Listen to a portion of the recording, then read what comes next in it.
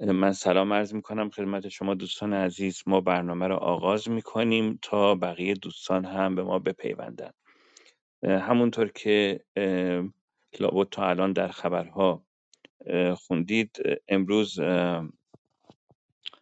حمله ای شده به منزل خانواده های دادخواه و تعدادی از خانواده های دادخواه آبان 98 بازداشت شدند.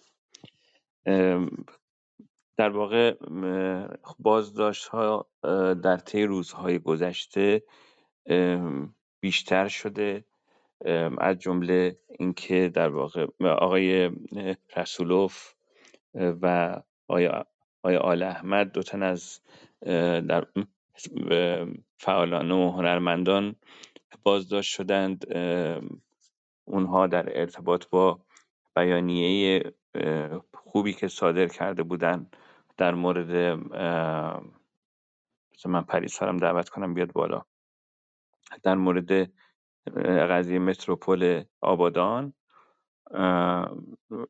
خب اون بازداشت شدند و خب بیانیه خوبی بود که اونا صادر کرده بودند و امروز هم عده‌ای از هنرمندان از جمله آقای جعفر پناهی برای پیگیری کارشون مراجعه کرده بودند به دادسرا که آقای جعفر پناهی هم بازداشت شدند. من خبرها رو شروع میکنم با همین اخبار. امروز عده‌ای از خانواده های جانباختگان آبان 98 در منزل خانم یوسف زاده بودند. مادر نوید بهبودی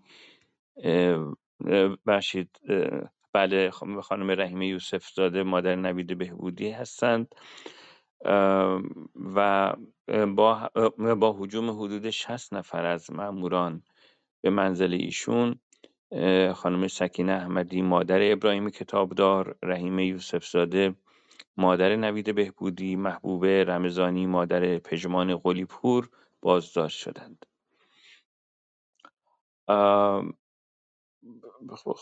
برخوردها خیلی خشن بوده و به طوری که سر برادر کوچکتر نوید رو به دیوار کوبیدند و وسایل خونه رو تخریب کردند. یه سری و موبایل ها رو گرفتند ازشون. خب این خانواده ها چند روزیه، یعنی اینا همیشه هر از چندی دور هم جمع میشن. طی چند روز گذشته توی لایو اینستاگرام مسیح علی نژاد اعلام کرده بودند که روز سه‌شنبه 21 تیر ماه در کارزار حجاب بی حجاب مشارکت خواهند کرد. مردم رو دعوت به مشارکت کرده بودند و من فکر میکنم که احتمالاً به خاطر همین بوده که این بازداشت اینها همزمان با این عزیزان سعید دامور برادر یکی دیگر از جانباختگان اعتراضات آبان 98 هم در منزل شخصی خودش بازداشت شد و باز هم همزمان با این افراد خانم ناید شیرپیشه بازداشت شدند و دخترشون با انتشار ویدئویی در صفحه شخصی خودش گفتش که موقع بازداشت ایشون هم نیروهای امنیتی با خشونت برخورد کردند. از طرف دیگه ویدئویی هم از آقای مهرداد بختیاری برادر آقای منوچهر بختیاری منتشر شد، عموی پویا بختیاری هستن، مهرداد بختیاری، و دقایقی بعد از انتشار این ویدیو ایشون هم بازداشت شدند. خب این بازداشت ها موج وسیع از اعتراض رو در شبکه‌های اجتماعی ایجاد کرد، ولی خب قطعاً اینها پاسخ مناسبی رو میطلبه از سمت جامعه مدنی، وکلا، فعالان مدنی و مردم که طبعاً بایستی که از حکومت بخوان که پاسخگو باشه در برابر این برخوردها. و یک پیامی هم الان دست من رسیده از خانم فرزانه انصاری فر. من این پیام رو سعی میکنم تا دقایق دیگه برای شما پخش بکنم که پیام ایشون رو هم بشنویم. من فرزانه انصاری فر، خواهرتون با پیرامیان فرزاد انصاری فر هستم. همونجور که مطلع شدیم امروز عده‌ای از خانواده‌های دادخواه آبان رو بازداشت کردن و من وظیفه خودم را میدونستم که امروز کنار این خانواده‌ها باشم و حمایت خودم را به این خانواده‌ها اعلام کنم. خانواده‌های عزیز آبان، مادرای عزیز، ما همه کنار هم هستیم، صدای هم هستیم. از مردم عزیز میخوام کنار ما باشن، صدای ما باشن، ما رو تنها نذارن. آبان 98 به نوبت عزیزای ما رو کشتن و ما فقط دادخواه شدیم.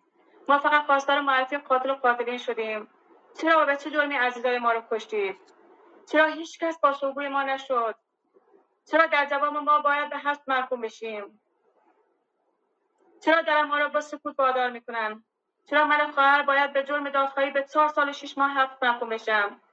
چرا پدر و برادرم باید 17 روز در زندان اسیر باشن؟ چرا هیچ کس صدای ما نیست؟ مردم عزیز صدای ما باشید، ما رو تنها نذارید. داره در حق ما ظلم میشه.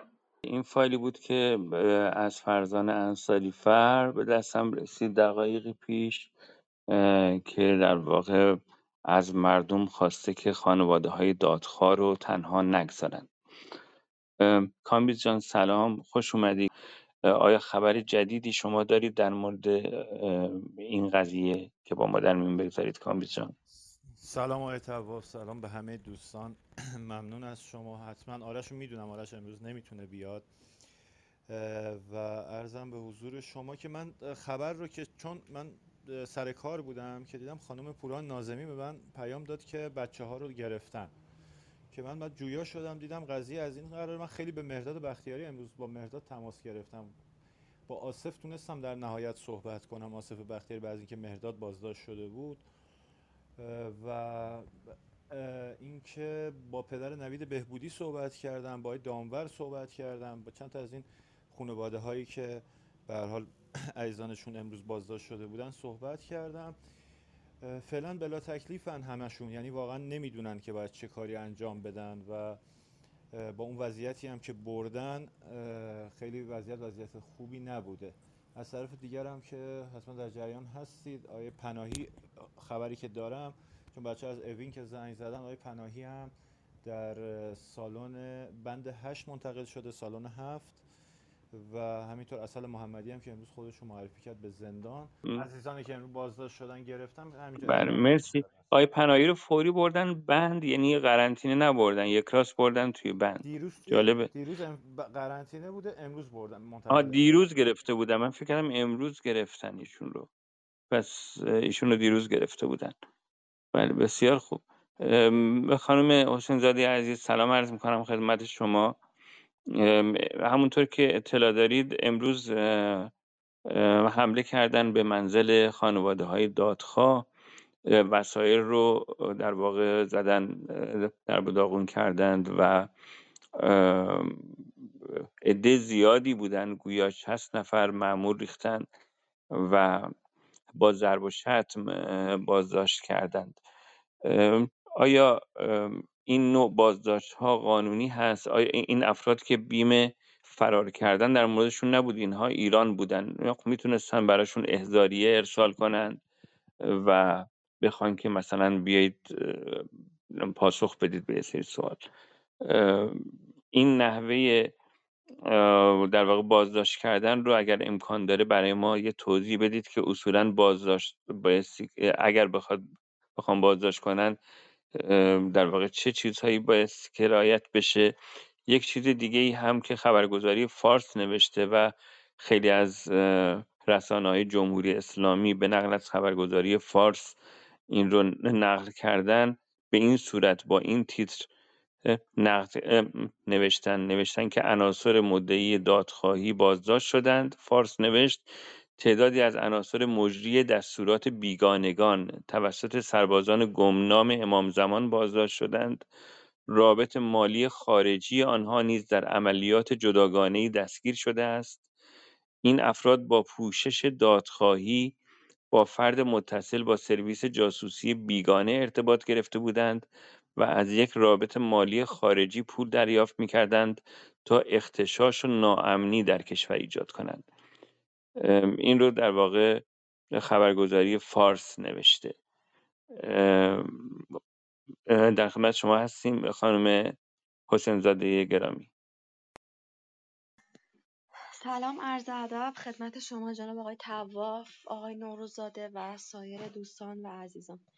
بله، من هم امروز خبرش رو دیدم. جناب در واقع پناهی بازداشت رو متوجه نشدم برای امروز بود یا برای دیروز و از مادران دادخواه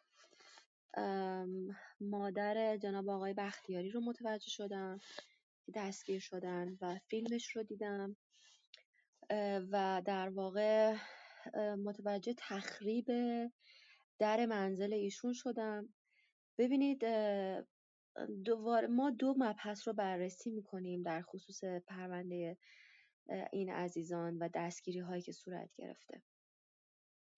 فارغ از این که چه مقام و ضابطی وارد در واقع پرونده این عزیزان شده و دستگیری رو در واقع صورت داده به این جریان. نکته اول این که آیا اساساً پرونده‌ای بوده و در واقع پرونده کیفری برای این عزیزان در واقع تشکیل شده بوده یا خیر؟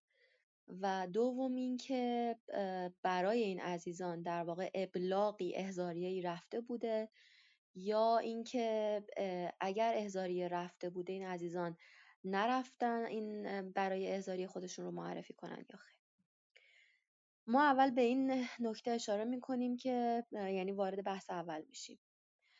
اگر پرونده‌ای تشکیل شده باشه باید از مقام قضایی دستور برای ورود به منزل اول و دوم دستگیری باید در واقع داشته باشه. یعنی مقام قضایی باید دستور رو داده باشن برای یک ورود به منزل، دوم دستگیری. یعنی باید حکم در واقع حکم جلب رو از مقام قضایی گرفته باشن. حکم جلب هم مطابق قانون آیین دادرسی کیفری باید زمانی در واقع این حکم از مقام قضایی گرفته شده باشه که اول احضار شده باشن، اگر احضار نشده باشن بعد از 2 بار یا به عنوان مطلع یا به عنوان مجرم این در واقع دستور رو بهشون میدن. نکته بعدی اینه که حکم ورود به منزل، اگر حکم ورود به منزل داشته باشن تحت هر شرایطی مطابق قانون آیین دادرسی کیفری حق تخریب رو ندارن. یعنی در واقع این چه حکم داشته باشن چه نداشته باشن حق تخریب ندارن. مسئله بعدی که من خدمتتون عرض کردم و در واقع باید بهش پرداخته بشه اینه که اگر این عزیزان پرونده کیفری نداشته باشن، یعنی صرفا یک پرونده در یکی از حفاظت، یعنی در واقع یک پرونده صرفا تحت عنوان خدمت شما هست یک پرونده امنیتی، نه پرونده که در واقع به عنوان اعلام جرم باز شده باشه و صرفاً اومده باشن و اظهاراتشون رو داده باشن و تماس گرفته باشن باهاشون و گفته باشن که تهدید کرده باشن که اگر شما از این به بعد این کار رو در واقع بکنید ما با شما برخورد خواهیم کرد. اینم یک مسئله است علاهده که باز هم امکان دستگیری با توجه به اینکه دستور از مقام قضایی نیست نمیشه این کار کرد. خدمت شما عرض بکنم که پس بنابراین در خصوص این عزیزان باید این نکته رو توجه بکنیم که یک، برای ورود به منزل بدون در واقع حکم ورود به منزل و تخریب حالا در واقع یعنی شکوندن در، این یک عنوان و اتهام مجرمانه جداست و برای دستگیری بدون حکم و بدون دستور از مقام قضایی باز هم یک عنوان و اتهام جداست و در قانون آیین دادرسی کیفری یک در واقع قانونگذاری قانونگذاری دیگری صورت گرفته که برای مقام قضایی برای ضابط قضایی در واقع تخلف انتظامی رو در نظر گرفتن و ما باید به این مسئله توجه بکنیم که مقام قضایی که بدون حکم از در واقع ضابط قضایی که بدون حکم از مقام قضایی این عمل رو انجام دادن متضمن تخلف انتظامی هستن. ممنون از شما، مرسی. فکر کنم آقای طواف دسترسی به مایک ندارن. درود به همه دوستان. من فقط خواستم یه عرض سلامی بکنم و بگم که خانواده بختیاری تقریبا اکثرشون دستگیر شدن و یکی از موبایل هاشون مصادره شده و آقای مهداد بختیاری، خانم مهناز شیرپیشه، همشون واقعا دستگیر شدن و فعلا مسائل بسیار زیادی هم داریم برای این موضوع. جناب طواف کامبیز جان نیستین؟ منم فکر منم میکنم فکر که میکنم که در واقع یک مشکلی پیش اومده. جان نه خواستم عرض ادب کنم خانم حسین زاده. فکر کنم آقای طواف دسترسی ندارم. فقط من یه سوالی دارم خانم حسین زاده. با توجه به اینکه مرداد بختیاری سال 99 هم بازداشت شد و 2 ماه بازداشت بود و بعد از اون مرداد 5 سال حکم تعلیقی داره و میخواستم ببینم الان این میتونه اجرایی بشه یا اینکه چون الان چیزی که آقای طواف خوند و این بحث چیز رو مطرح کردن، بحث جاسوسی رو مطرح کردن، ارتباط با سرویس‌های خارجی، خب خیلی ارتباط چیز پرونده سنگینی میتونه واسه این عزیزان باشه. اگر این رو هم توضیح بدید ممنون میشم ازتون. اگر ممکنه پخش زنده رو بالا نیارین ممنون میشم. ببینید فرمودین که 5 سال تعلیقی داشت و اتهام جدیدی که برای ایشون مطرح شده بود جاسوسی بود، درسته؟ نه عرض کردم که ایشون 5 سال تعلیقی داره و داره. با توجه به اینکه امروز دستگیر شده و این چیزی که خبرگزاری جمهوری اسلامی زده، خب اینها عمدتاً این خبرهایی رو که میزنن این خبرها عقبه‌ای هم داره، چون این خبرگزاری عمدتاً خبرگزاری‌های امنیتی هستن و گفتن که مدعیان دادخواهی، همین چیز متنی که آقای طواف خوند که مدعیان دادخواهی اون کسی که سرویس خارجی بیگانه که ازش پول میگرفتن از هم اون بازداشت شده از طریق سربازان گمنام امام زمان و هم خودشون و هم رابط مالیشون. میخواستم ببینم اگر این اتهامات برای مثلا فردی که الان تعلیقی داره این الان به چه صورت میشه الان پروندهش، این رو اگه واسه دوستان توضیح بدید ممنون ببینید میشه. بله در دادنامه معمولا اینطور ذکر میشه که در واقع شخصی 5 سال یا 6 سال حکم، یعنی در واقع مجازاتش تعلیق میشه و اگر در صورتی که در این مدت 5 سال هر یک از مجازات هایی که متضمن در واقع یکی از این اتهام هایی هستش که حالا تعزیری، حدی یا دیگه، اینها هر کدوم از اینها رو شامل بشه و شخص مجرم ارتکاب یعنی آقای طواف در خدمتون هستم. عرض می کردم که اگر شخص مجرم مرتکب هر یک از این در واقع جرایم بشه که مجازات دیه، تعزیر، در واقع حد و اینها رو داشته باشه، بله اون مجازات تعلیقی هم در مورد اون اجرا خواهد شد. بنابراین اگر ما فرض رو بر این بگیریم که شخصی که ما داریم در موردش صحبت میکنیم این اتفاق براش بیفته، یعنی مثلا ما میگیم که اتهام جاسوسی رو بر اون شخص تفهیم بکنن و بعد مجازات، یعنی این جرم در دادگاه اثبات بشه و بخوان یک مجازات جاسوسی رو هم بر اون بار بکنن، اون مجازات تعلیقی هم در کنار مجازات جاسوسی کنار هم در دادنامه نوشته میشه. و چه اتفاق اینجا میفته؟ اینجا تعدد جرایم اتفاق میفته و بعد دیگه به صورت حداقل و حد اکثر مجازات عمل میشه در دادنامه. موقع اجرا حد اکثر و حداقل مجازات اجرا خواهد شد. مرسی. در این هفته هم مثل هفته‌های گذشته خبرهایی از اعدام‌ها و بازداشت‌ها داریم.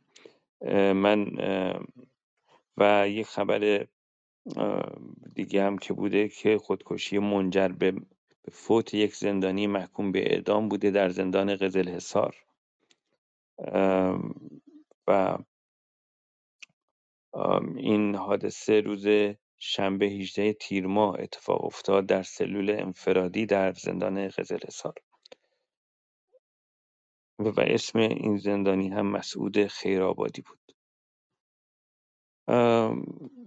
خبر بعدی آقای فریدون ذاکری نسب، زندانی اهل سنت محبوس در زندان رجایی شهر، در اعتصاب غذا هست. ایشون از 9 تیر ماه به دلیل بی‌احترامی دادستان تهران به زندانیان سنی مذهب در زندان رجایی شهر و همچنین اعتراض به عدم رسیدگی به پروندهشون دست به اعتصاب غذا زدند.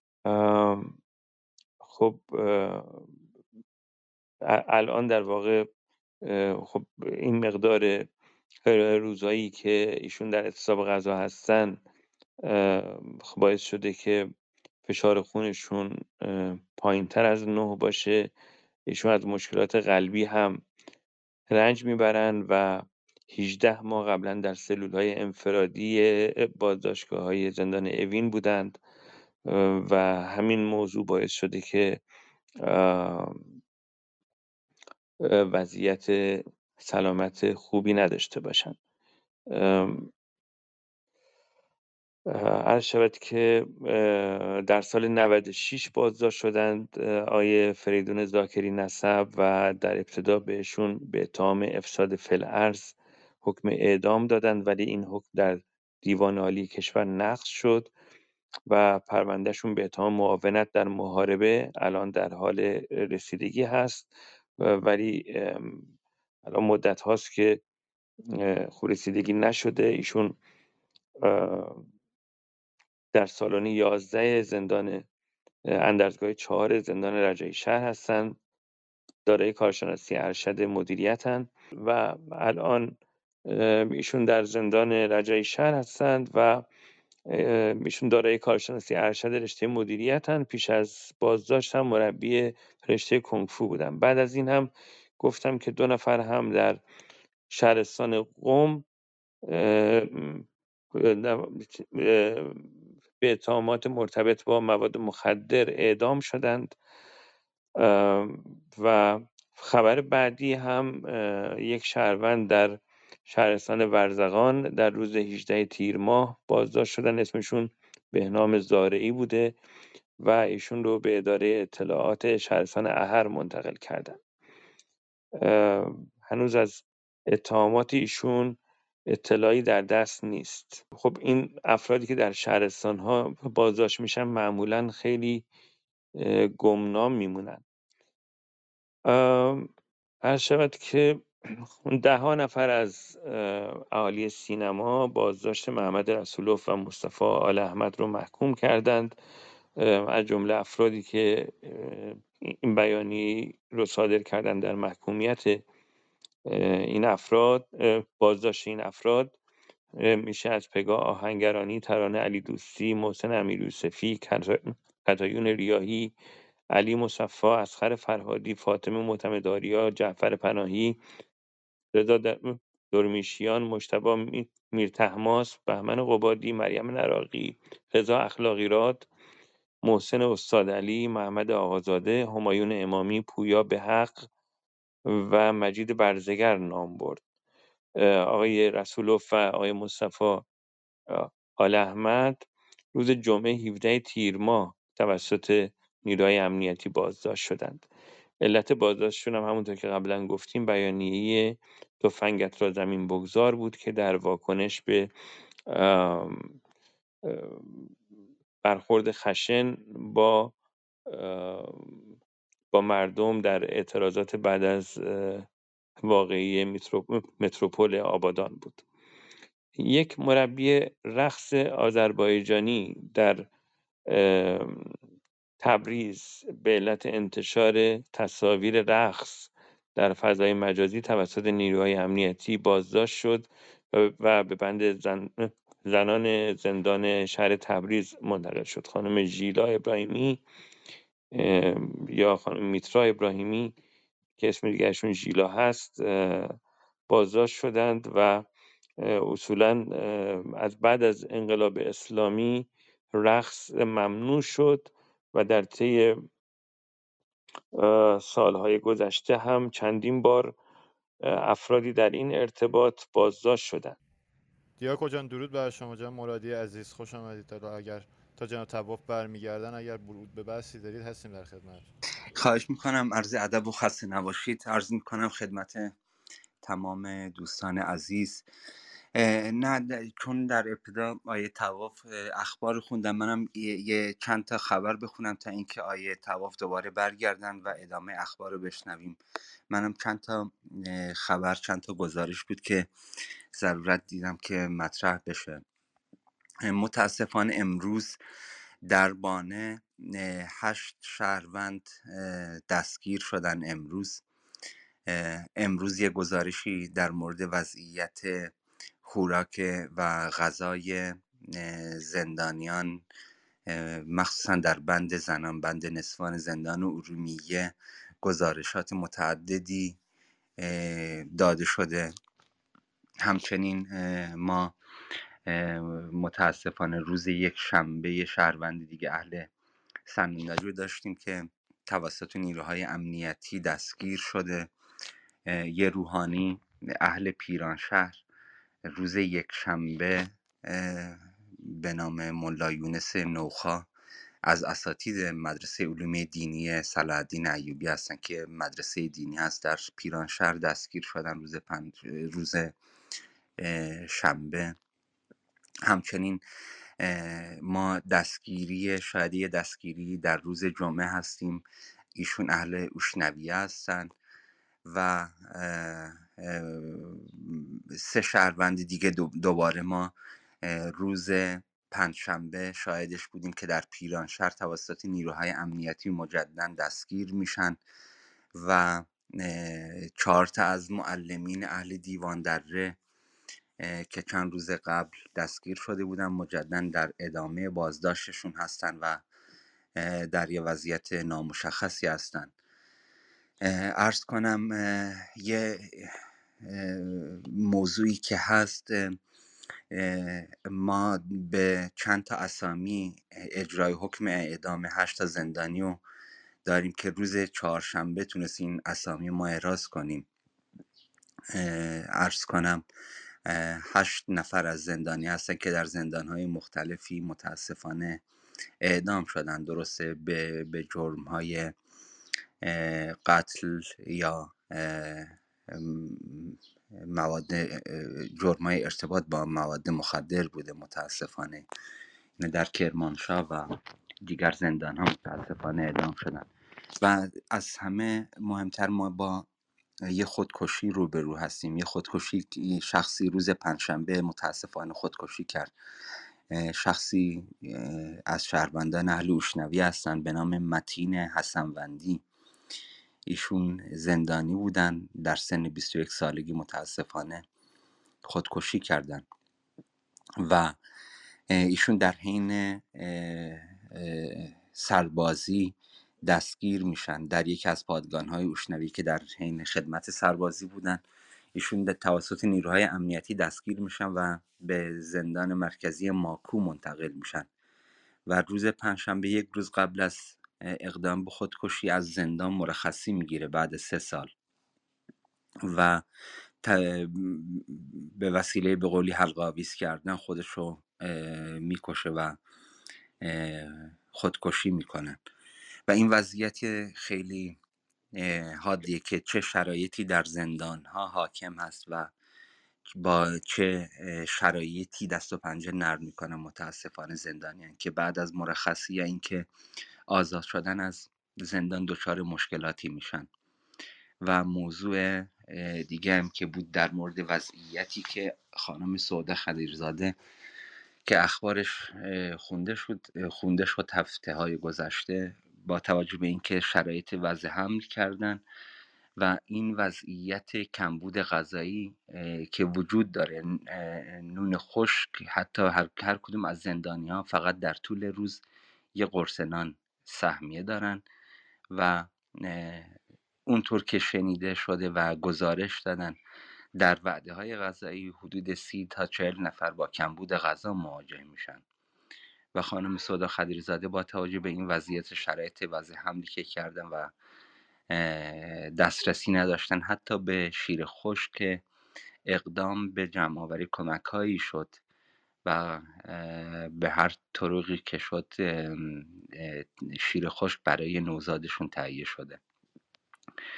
و موج‌های دستگیری گسترده‌ای که جناب طواف هم اشاره کردن، ما با موج‌های دستگیری گسترده و وحشتناکی روبرو هستیم که مثل این که خدای دهه 60 کدواژه کلیدواژه جدید موج‌های دستگیری گسترده در سراسر کشور است و ما با این داریم برخورد میکنیم و حضور جناب آیه نیری بعد از دهه‌ها دیروز در مصاحبه‌ای مسائلی رو مطرح کردن که جای تأمل داره، اشاره به مسئله دهه 60 کردن و یکی از دلایل محاکمه مجدد ارتباط زندانیان با بیرون و ناآرامی یا به قولی اغتشاش زندانیان از طریق قطع سیم‌های تلفن و شکستن لامپ‌ها که جزو نکاتی بود که ایشون اشاره کردن که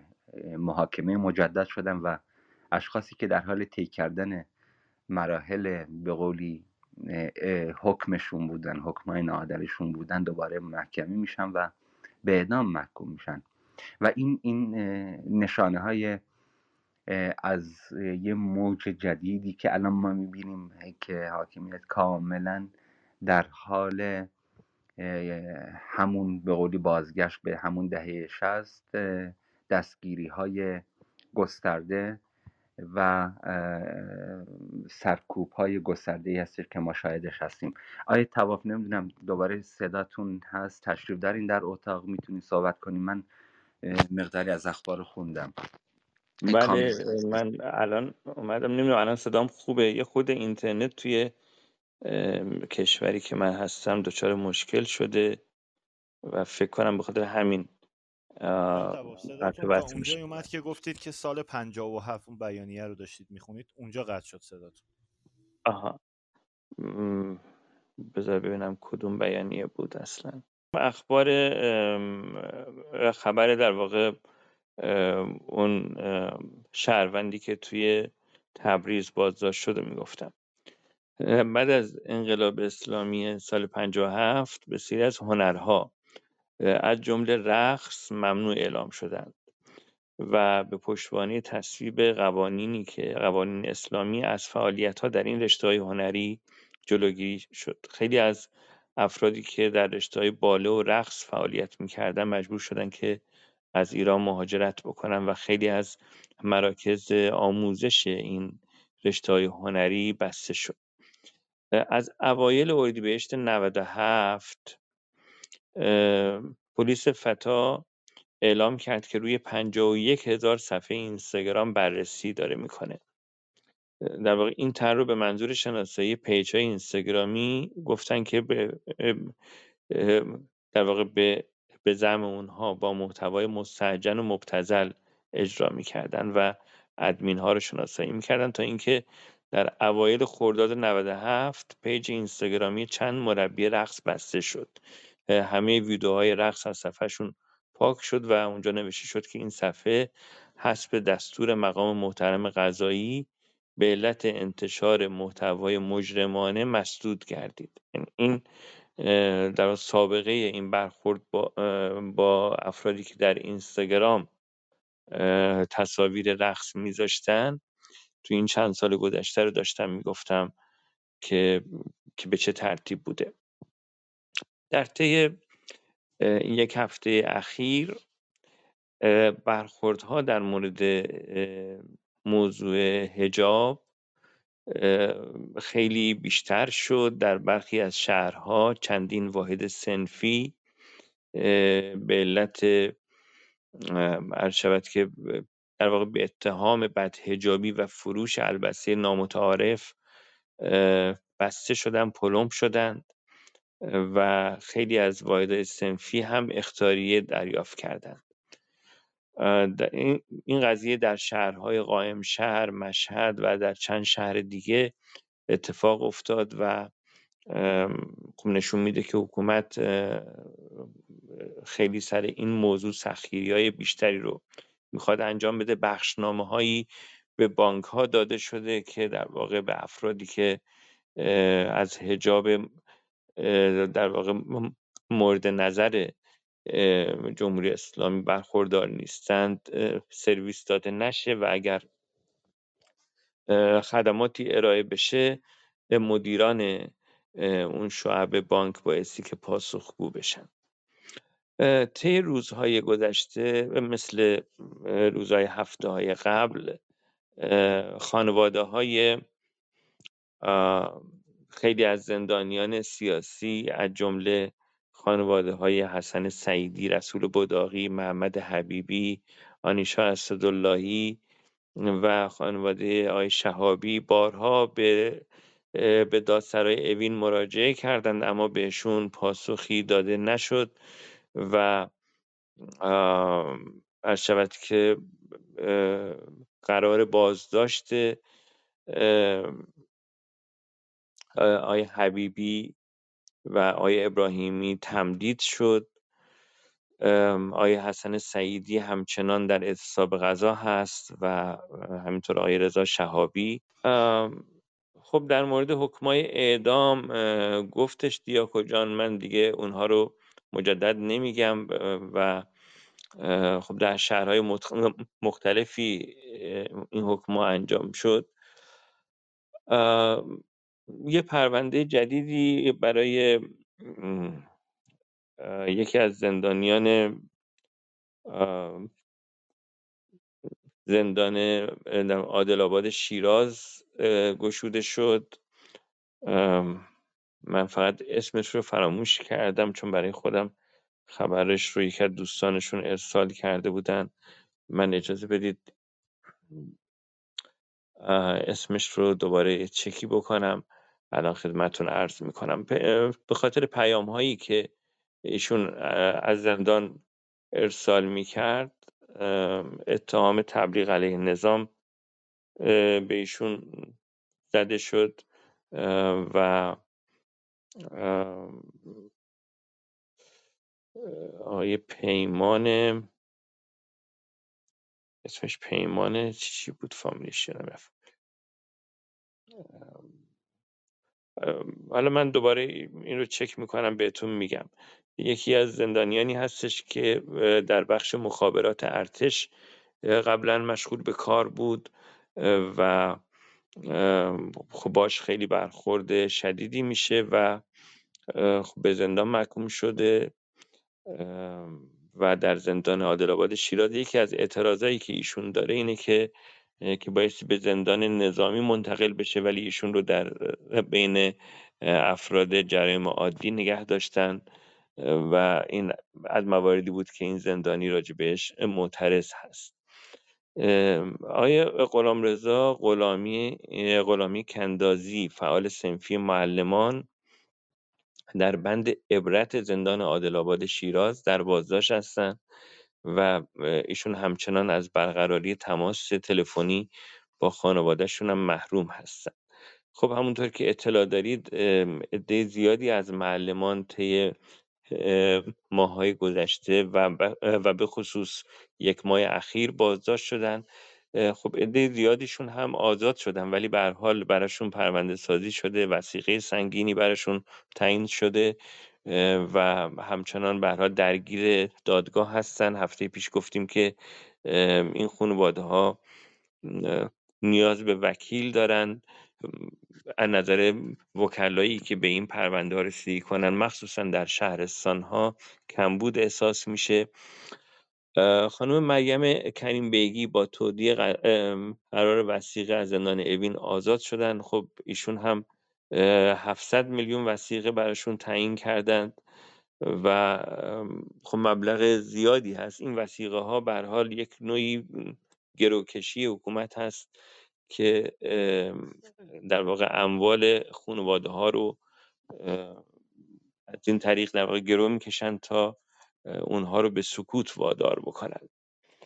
خانم کریم بیگی مدت زیادی از زمان بازداشتشون رو در اعتصاب غذا به سر می بردن. خب یه حکم اعدام هم در زندان عادل آباد شیراز داشتیم، یکی هم در زندان ساری. آقای کیوان اماموردی به اعدام محکوم شدن. خب آقای کیوان اماموردی از طرف جمعی از دانشجویان دختر پردیس هنرهای زیبای دانشگاه تهران متهم به اخفال و تجاوز شده بودند و برخی از فعالان حقوق زنان معتقدند که این حکم اعدام برای ایشون بیشتر برای این هستش که زنان از مطالبات خودشون و از پیگیری موضوع آزار خودداری کنند، چون در واقع اون زنانی که نسبت به این موضوع معترض بودند و این موضوع رو علنی کردند و راجبش صحبت کردند، مخالف این بودند که این فرد بخواد به اعدام محکوم بشه. اما به هر حال جمهوری اسلامی این حکم رو در واقع اعلام کرده و حالا بایستی پیگیری بشه برای این قضیه. این فعلا البته حکم دادگاه بدویه و قابل تجدید نظر. بریم سراغ آقای مصطفی تاجزاده. آقای مصطفی تاجزاده فعال سیاسی اصلاح طلب که بارها در کلاب هاوس هم در اتاقهای مختلف صحبت میکرد، به اتهام اجتماع و تبانی جهت اقدام علیه امنیت کشور، نشر اکاذیب جهت تشویش اذهان عمومی بازداشت شده و روز جمعه 17 تیر ماه این بازداشت صورت گرفته. خب ایشون در سالهای گذشته هم قبلا بعد از در واقع انتخابات سال 88 بازداشت شده بودند و چندین سال در زندان بودند. البته در مورد کیفیت زندانی بودن ایشون خیلی صحبت ها میشه، ولی به هر حال خب ایشون در زندان به سر بردند. الان هم دوباره بازداشت شدند و جرمی مرتکب نشده بودن. به هر حال ایشون نظرات خودشون رو مطرح میکردن در شبکه‌های اجتماعی، اما از نظر جمهوری اسلامی بیان این نظرات جرم تلقی شده و ایشون رو بازداشت کردن. مورد بعدی، برای یک متهم در یزد حکم اعدام صادر شد و این فرد متهم به قتل هست. آقای مصطفی هلالی هم در زندان زاهدان از بیماری قلبی و کلیوی رنج میبره و همینطور درد از ناحیه معده. آقای مصطفی هلالی زندانی سنی مذهب هستش که در زندان زاهدان دوران محکومیت خودش رو سپری میکنه و با وجودی که بیش از 1/3 از دوران محکومیت ایشون سپری شده، با درخواست آزادی مشروط ایشون مخالفت کردند و این در حالی که این بیماریایی که گفتم به هر حال شرایط رو برای ایشون دشوار کرده.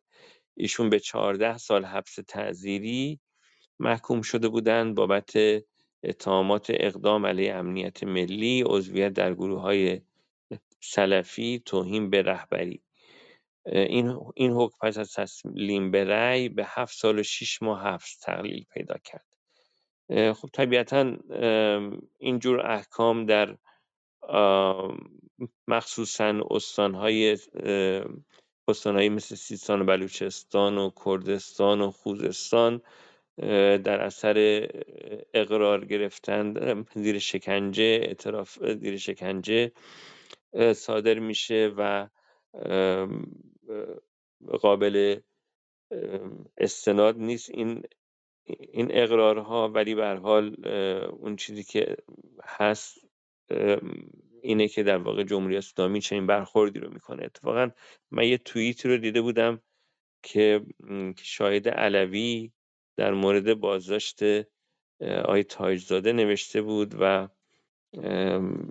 اشاره کرده بود که متن توییتشون اینه که نوشتم متاسفم که حق آزادی مصطفی تاجزاده نقض شده و خوشحالم که ایشان کرد، عرب یا بلوچ نیست تا به تجزیه طلبی متهم شود و برای اعتراف اجباری دروغین به بمبگذاری و ترور وحشیانه شکنجه شود و بعد در زندان ارومیه، رجایی شهر یا سنندج مخفیانه اعدامش کنند و پیکرش را هم به خانواده‌اش تحویل ندهند. در واقع خب اشاره کرده آقای شاهد علوی به رفتاری که حکومت با بازداشت شدگان در استان‌های سیستان و بلوچستان، کردستان و خوزستان انجام میده و خب و احتمالاً این زندانی هم که الان راجبش صحبت کردیم اتهاماتش بر همین مبنای همین شکنجه و رفتارهای غیرقانونی ازشون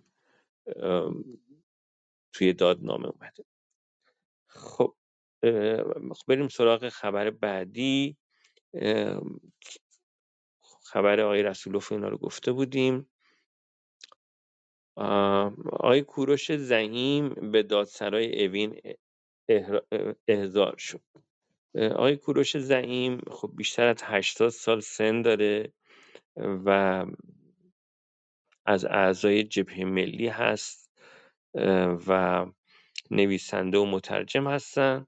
قبلا هم ایشون بارها بازداشت شده بودن در سالهای 61 85 88 و 89 و 91 و الان دوباره ایشون رو عرض شود که احضار کردند. خب ایشون آثار متعددی رو نوشتند و در زمینه علمی رشته‌های خودشون و همینطور در مورد موضوعات تاریخی. خب خبر بعدی آقای پرویز برزو، وضعیت آقای پرویز برزو در زندان عادل آباد شیراز هست. پرویز برزو نوکیش مسیحی هستند که به 4 سال و 6 ماه حبس محکوم شدند و ایشون هم بیشتر از 1/3 از دوران محکومیتشون رو سپری کردند، اما با درخواست آزادی مشروط ایشون مخالفت شده. ایشون هم از بیماری فشار خون و مشکلات اعصاب رنج میبرند و وضعیت خوبی ندارند. در داخل زندان جمهوری اسلامی افرادی که دین خودشون رو عوض میکنند بازداشت میکنه و اتهامات مختلفی به این افراد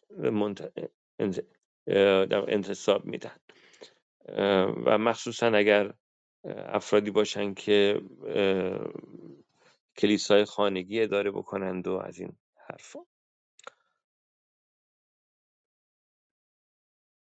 خبر بعدی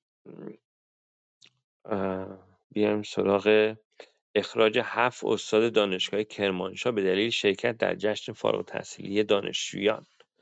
7 تن از اساتید دانشگاه علوم پزشکی کرمانشاه به دلیل شرکت در مراسم فارغ التحصیلی تعدادی از دانشجویان دانشکده داروسازی اخراج شدند. علتشون هم رقص کردی مختلط دانشجویان و بدحجابی ذکر شده. این هم دیگه از اتهاماتی هستش که فقط فکر کنم که در ایران اتفاق میفته. خب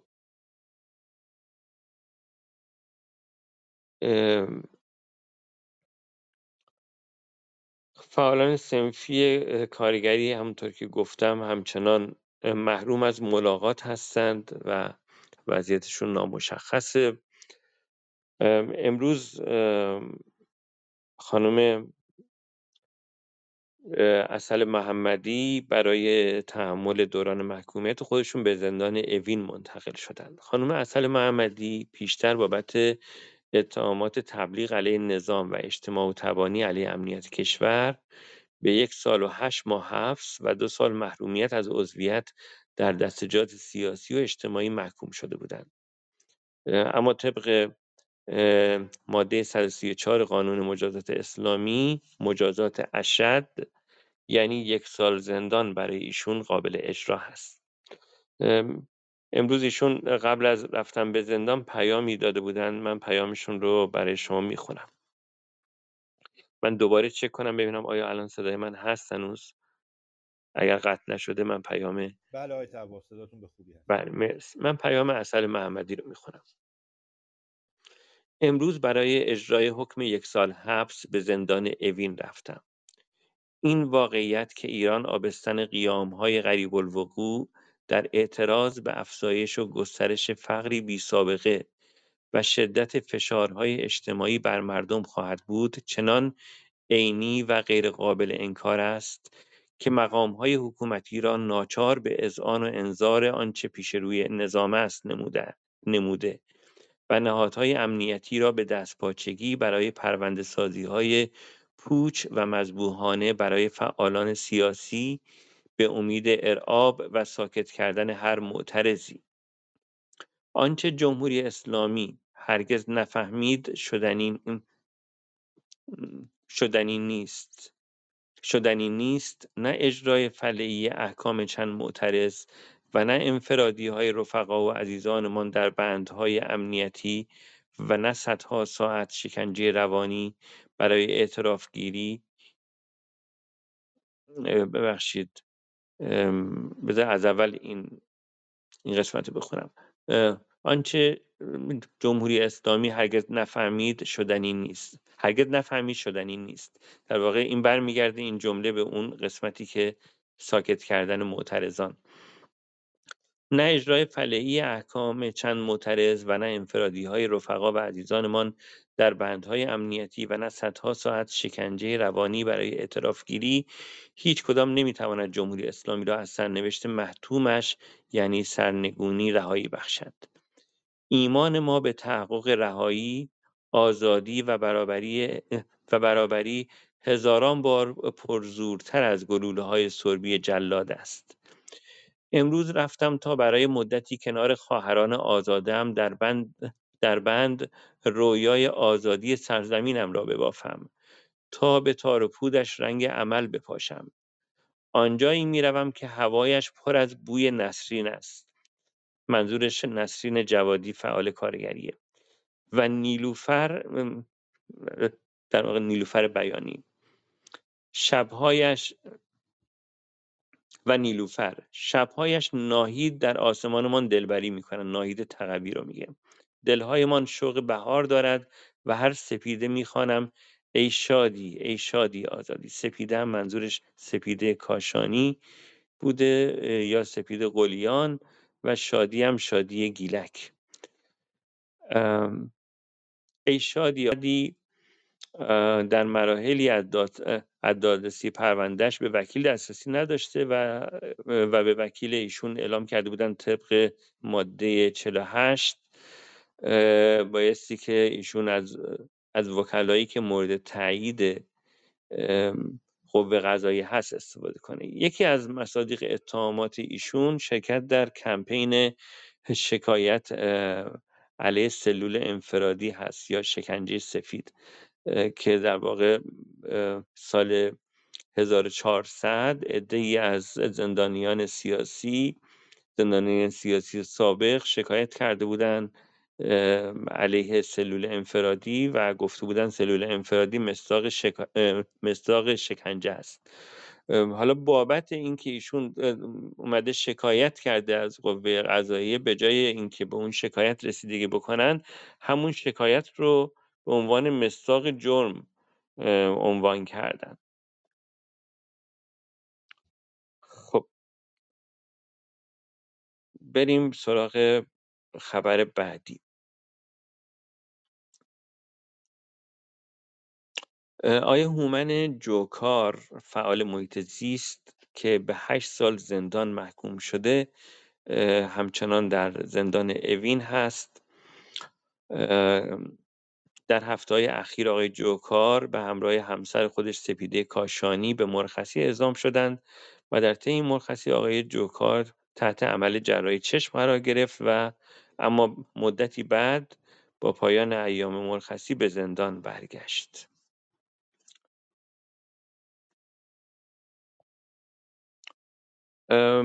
تداوم بازداشت و اعتصاب غذای محمدعلی زحمتکش در زندان عادل‌آباد شیراز. آقای زحمتکش از معلمان استان فارس و شهر شیراز هست، معلم بازنشسته هست.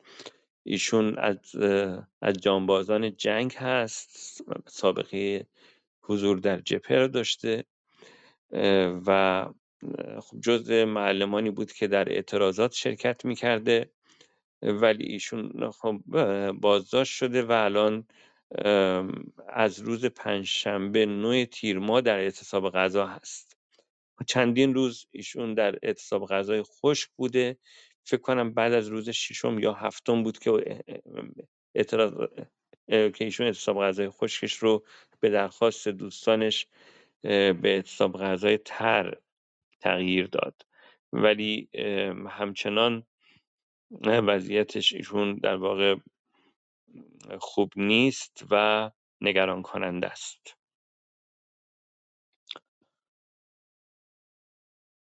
خب خبر بعدی اعدام ها که در زابل هم یک اعدام داشتیم.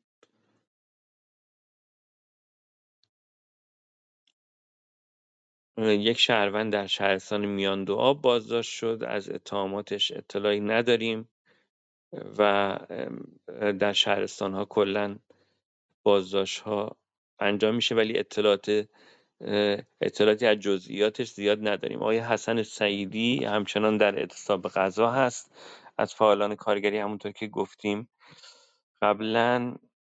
آقای سید جواد سیدی توسط نیروهای امنیتی در تهران بازداشت شد. ایشون از زندانیان سیاسی سابق هست که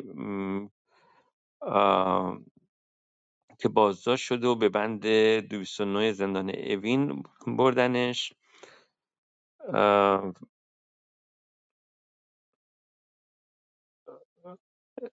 بازداشت ایشون در جریان تجمع اعتراضی بازنشستگان صورت گرفته.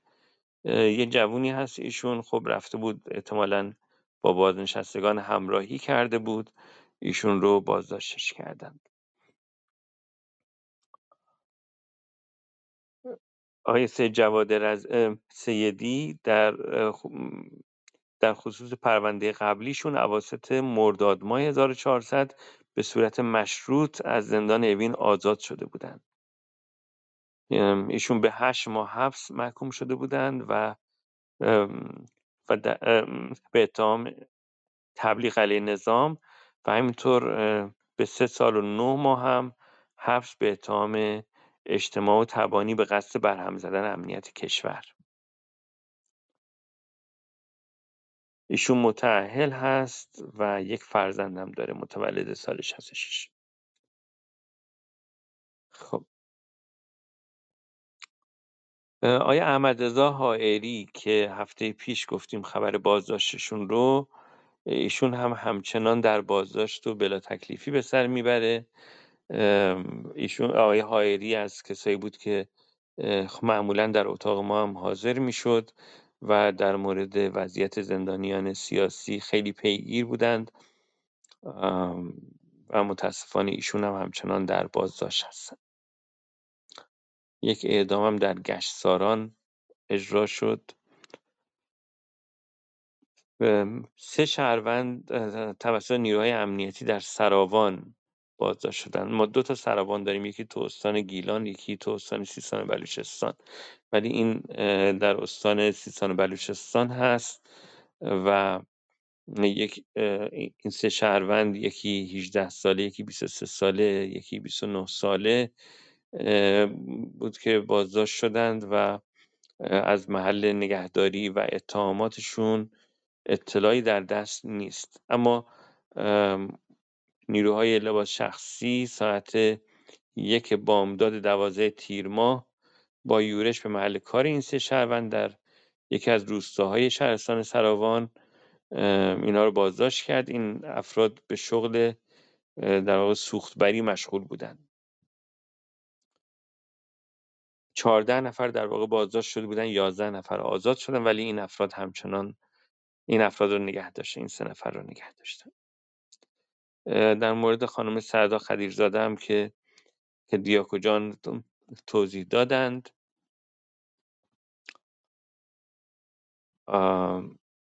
من فکر کنم که تقریبا اکثر خبرها رو گفتم. بهائیان توی ایام اخیر تو 1 ماه گذشته خب بازداشت بهائیان خب شدت بیشتری گرفته و در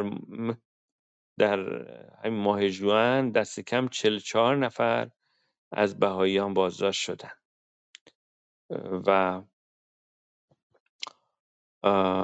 خانم ژیلا شرفی نصرآبادی، شقایق خانه زرین، نگار ایقانی از شهروندان بهایی شیراز هستند که کماکان در بازداشتگاه اداره اطلاعات این شهر موسوم به پلاک 100 به سر میبرند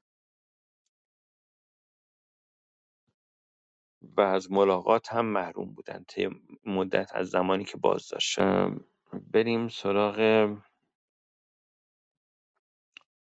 خبرهای دیگه. خبری دیگه هم هست، باز دوباره از افرادی که احضار شدن. آقای مسعود باستانی روزنامه نگار به دادسرای اوین احضار شد. آقای عبدالحکیم فاروقی به زندان بیرجند منتقل شد. ایشون از زندانیان اهل سنت بودند که بعد از پایان بازجویی‌هاشون به زندان بیرجند برده شدن. ایشون در زمان بازجویی جهت اعترافات اجباری تحت فشار قرار گرفتند.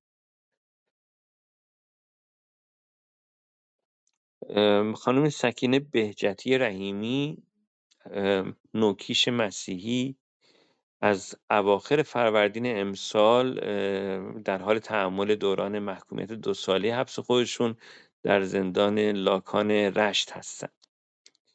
خیلی ما از این زندان‌های شهرستان‌ها اطلاعات کم داریم.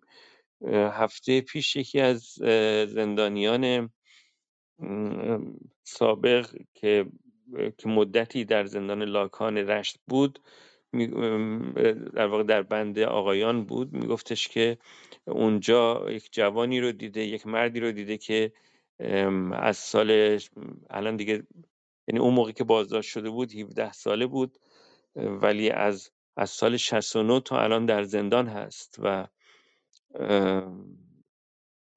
اتهامش هم قتل بوده، حالا یک کودک مجرم بوده که هنوز هم در زندان هستش. خب مدت زیادیه دیگه، حساب کنی از سال 69 تا الان، یعنی 32 سالی که در زندان. خیلی از افرادی که الان تو این اتاق هستید اون موقع به دنیا نیومده بودید.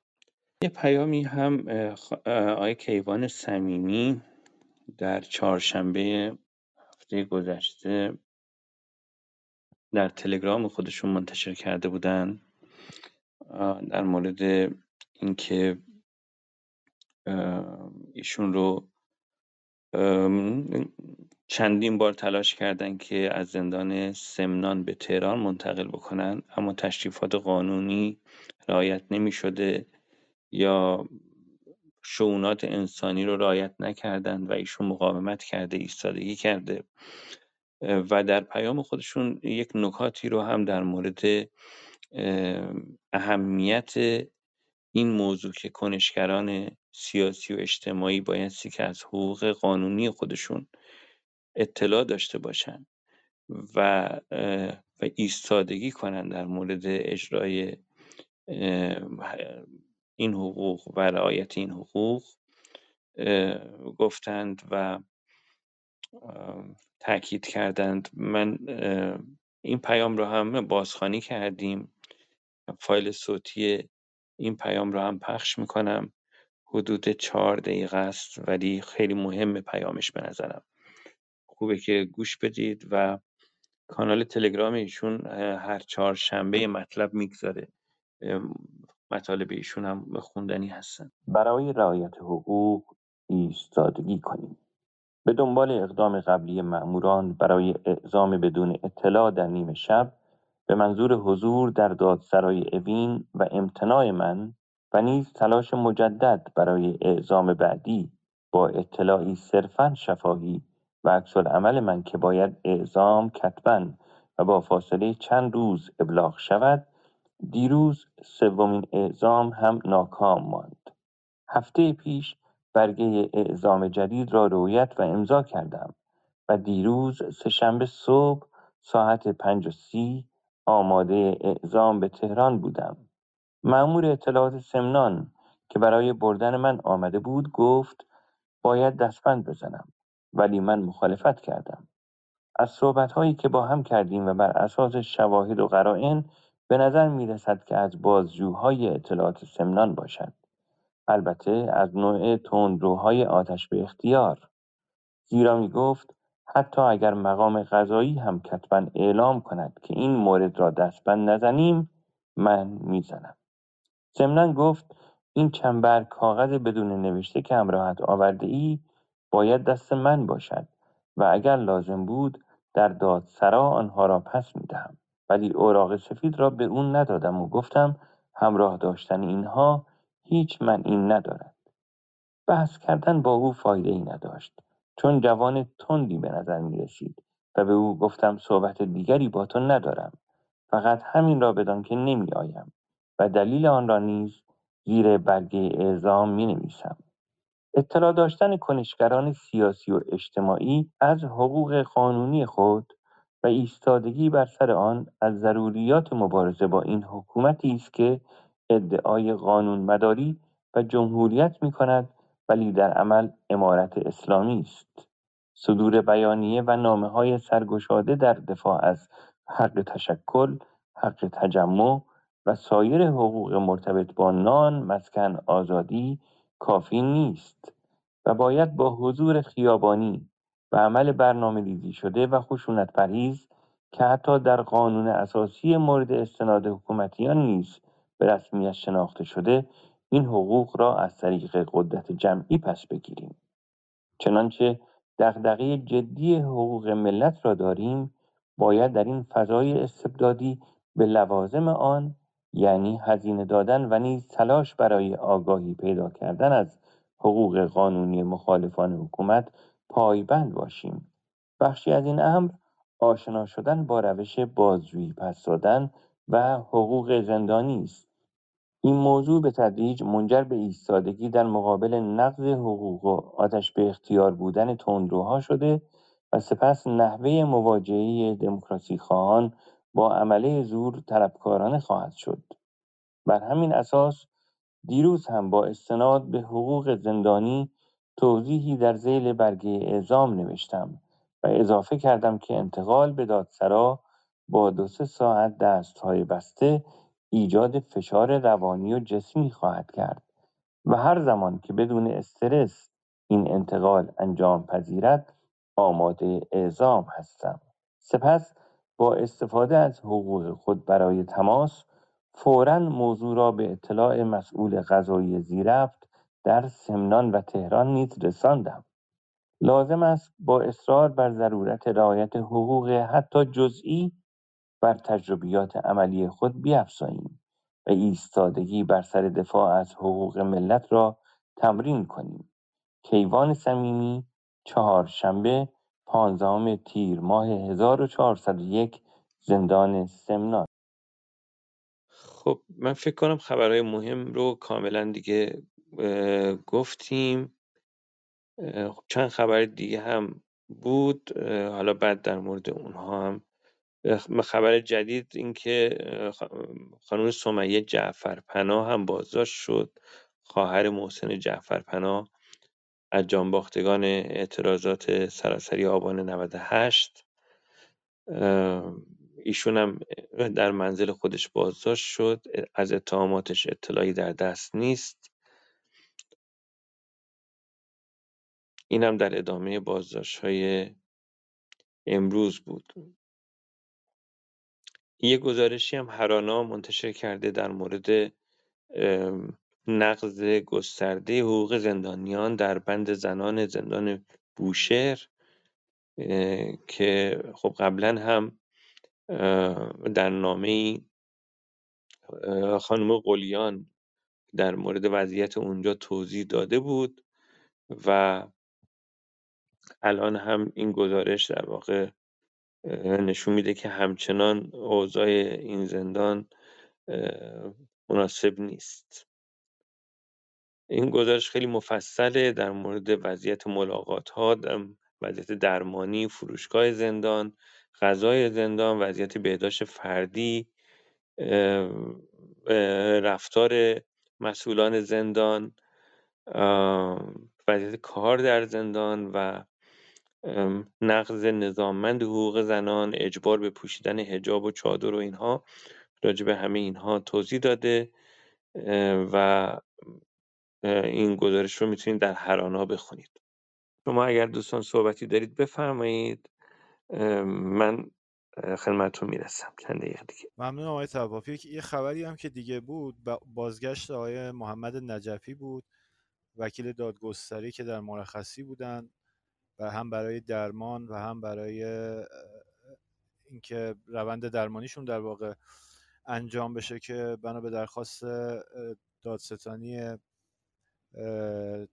عراق ایشون امروز مجددا برگشتن زندان عراق و یک دلنوشته ای رو هم در صفحه اینستاگرامی خودشون امروز منتشر کردن و خبر از بازگشت خودشون به زندان دادن. ایشون سالهاست که در زندان هستن و یکی از وکلایی هستن که ممنوع کار شدن و زندانی هستن. این رو هم من خواستم اضافه بکنم. سپاسگزارم. بله، ایشون یه ویدئویی منتشر کرده بودن هفته گذشته از اینکه رفته بودن بعد از چندین سال، بعد از 6 سال به محل کارشون رفته بودند که همچنان بعد در واقع همه چیز به هم ریخته بود.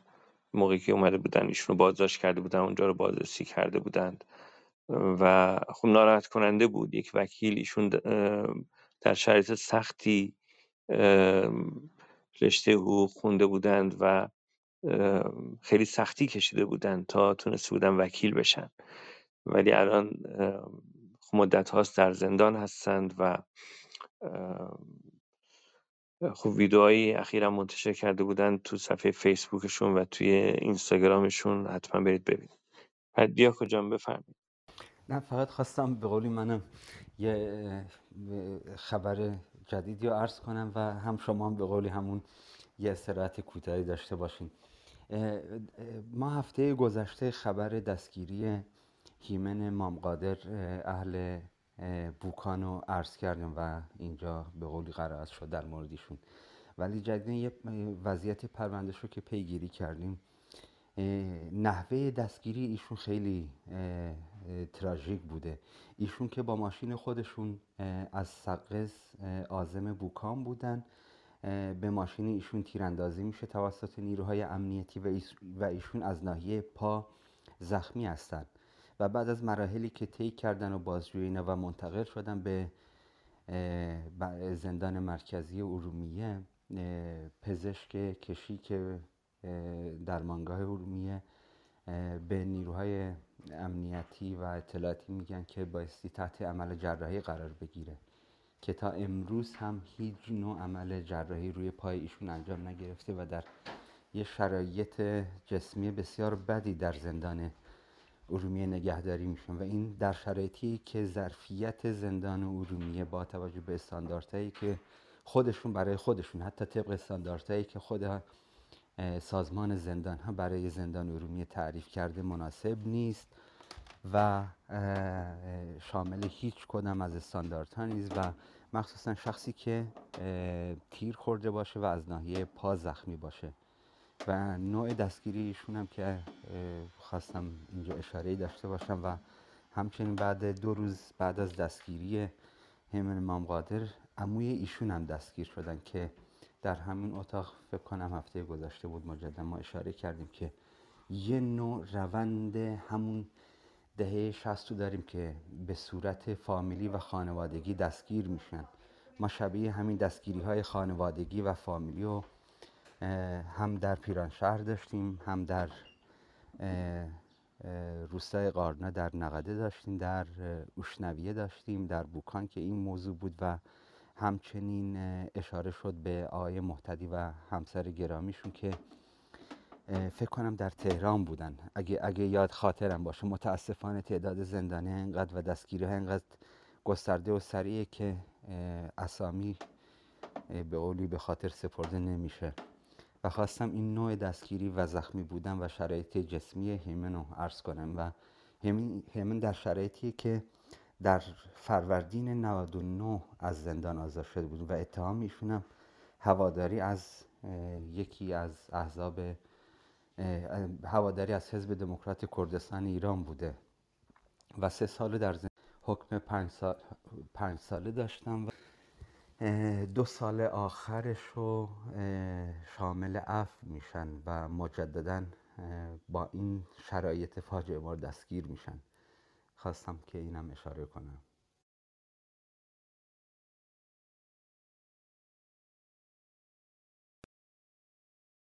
خیلی ممنونم از شما. خود دوستان دیگر هم اگر الان صحبتی دارید، آقای میثم بازیاری عزیز شما بفرمایید یا خانم گل سفید و بعد من در مورد فریبای توضیح بدم. سلام و عرض ادب دارم خدمت شما و همه عزیزان.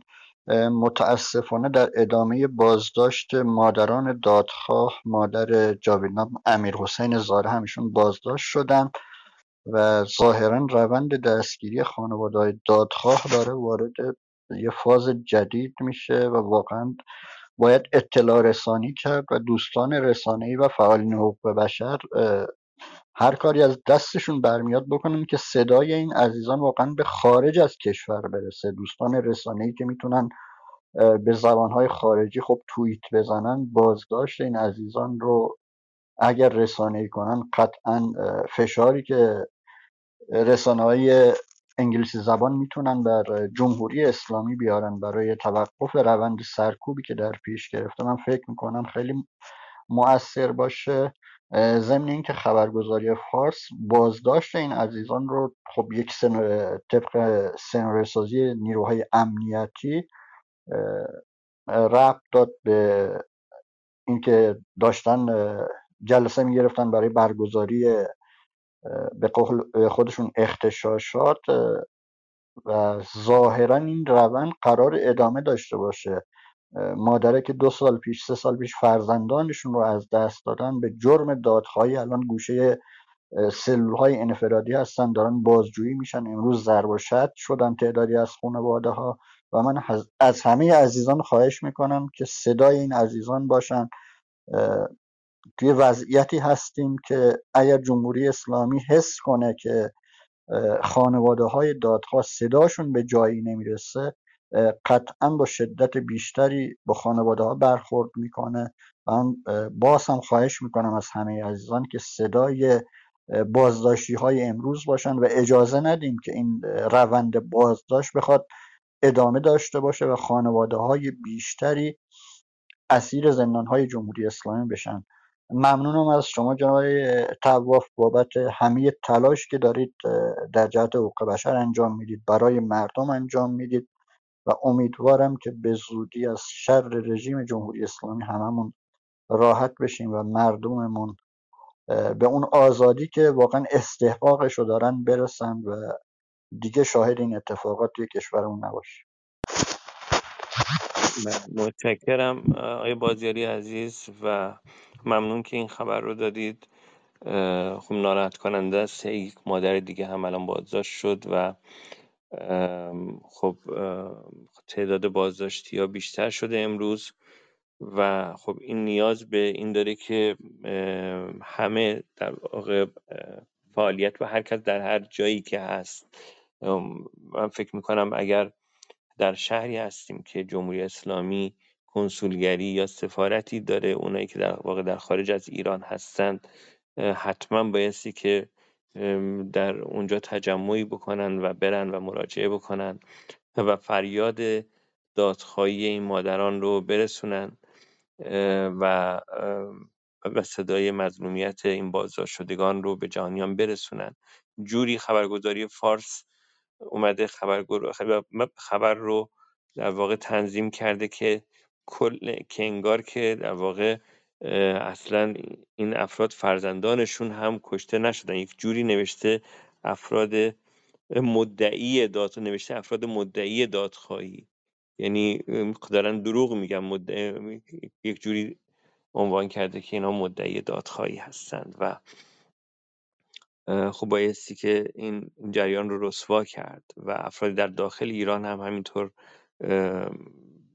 من فکر میکنم که اعتراضات رو باید حتما ادامه داد. وضعیتی که وجود داره، حکومت به نظر میرسه که به واسطه اینکه پایه‌های مشروعیتش لرزانتر از همیشه است و از طرفی با بحران‌های اقتصادی زیادی مواجه هست، دست به سرکوب شدید داره میزنه.